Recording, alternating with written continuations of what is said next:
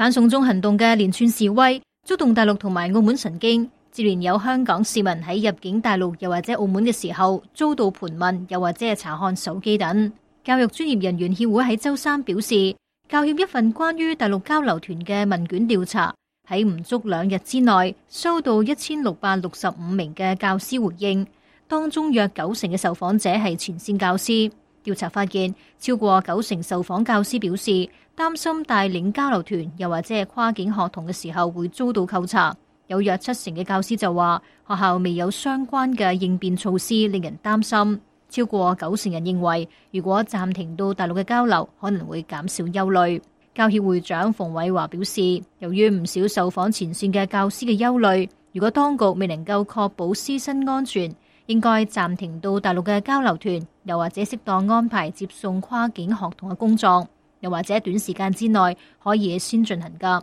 因為過往其實咁多年呢係一路都暢順嘅，保守估計每年係8至10萬咁樣嘅學生加老師都係即係咁樣往返去做交流，咁所以過往冇產生過呢啲問題。而今次係令到你咁大憂慮呢，係先要處理好嗰個憂慮，同埋有方法預防問題，先至可以講會繼續去做啦。教協副會長葉建源表示，就相關調查結果，教協已經去信教育局局長同埋大專院校，希望能夠商討對策，確保師生安全。我哋唔知道而家呢種嘅情況呢係一種短暫嘅，抑或係長時期都會繼續發生落去。無論點都好，我哋都希望呢，我哋嘅老師同埋學生呢，喺整個過程當中呢，佢哋人身安全係得到保障。第一，我哋已經係寫信俾教育局局長，我希望佢哋能夠積極咁樣去處理呢一件事。喺我哋亦都呼籲呢，係各間學校嘅校方同前線嘅老師同埋家長商量一下呢，可以有一個合適嘅保障呢，令到師生都安全呢。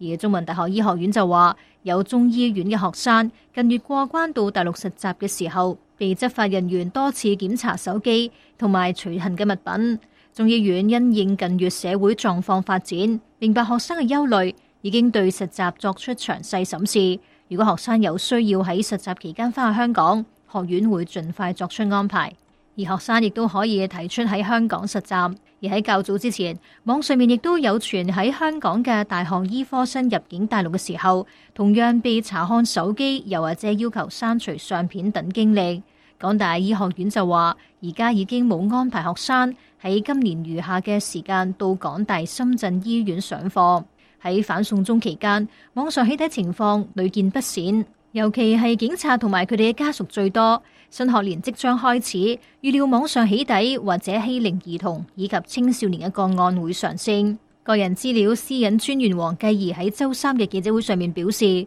月14號至今一共接獲超過680宗嘅投訴個案，都係涉及到警務人員、市民同埋示威者嘅個人資料被起底，當中大約有70%涉及到警員同埋家屬。喺投訴當中，有608個嘅個案已經轉介到警方處理。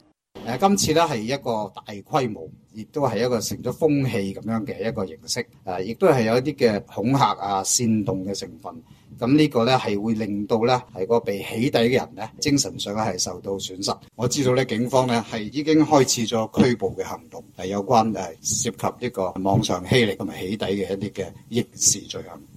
私隱專員公署指出，網上起底嘅行為可能觸犯私隱條例中第64條嘅刑事罪行。一經定罪，最高可以被罰款100萬元同埋監禁5年。反修例風波自6月開始，警方至今已經拘捕咗900人。喺過去嘅週末，警方拘捕咗26人，年齡介乎18至48歲，涉嫌非法集結同埋刑事毀壞等。其中4個人涉及喺7月1號破壞立法會大樓事件，當中1人係城大學生會編輯委員會嘅成員。然而，似乎民間嘅抗議未因為拘捕人數嘅增加而有所減少。深水埗警署外面，週二連續第2晚有超過100名嘅市民聚集叫囂同埋堵路，聲援喺反修例示威衝突當中被捕嘅人士。防暴警察喺凌晨到場驅散，帶走2名嘅示威者。喺同一晚，一批嘅市民包圍黃大仙中心南館客戶服務中心，要求交代早前有警察進入黃大仙中心拘捕示威者。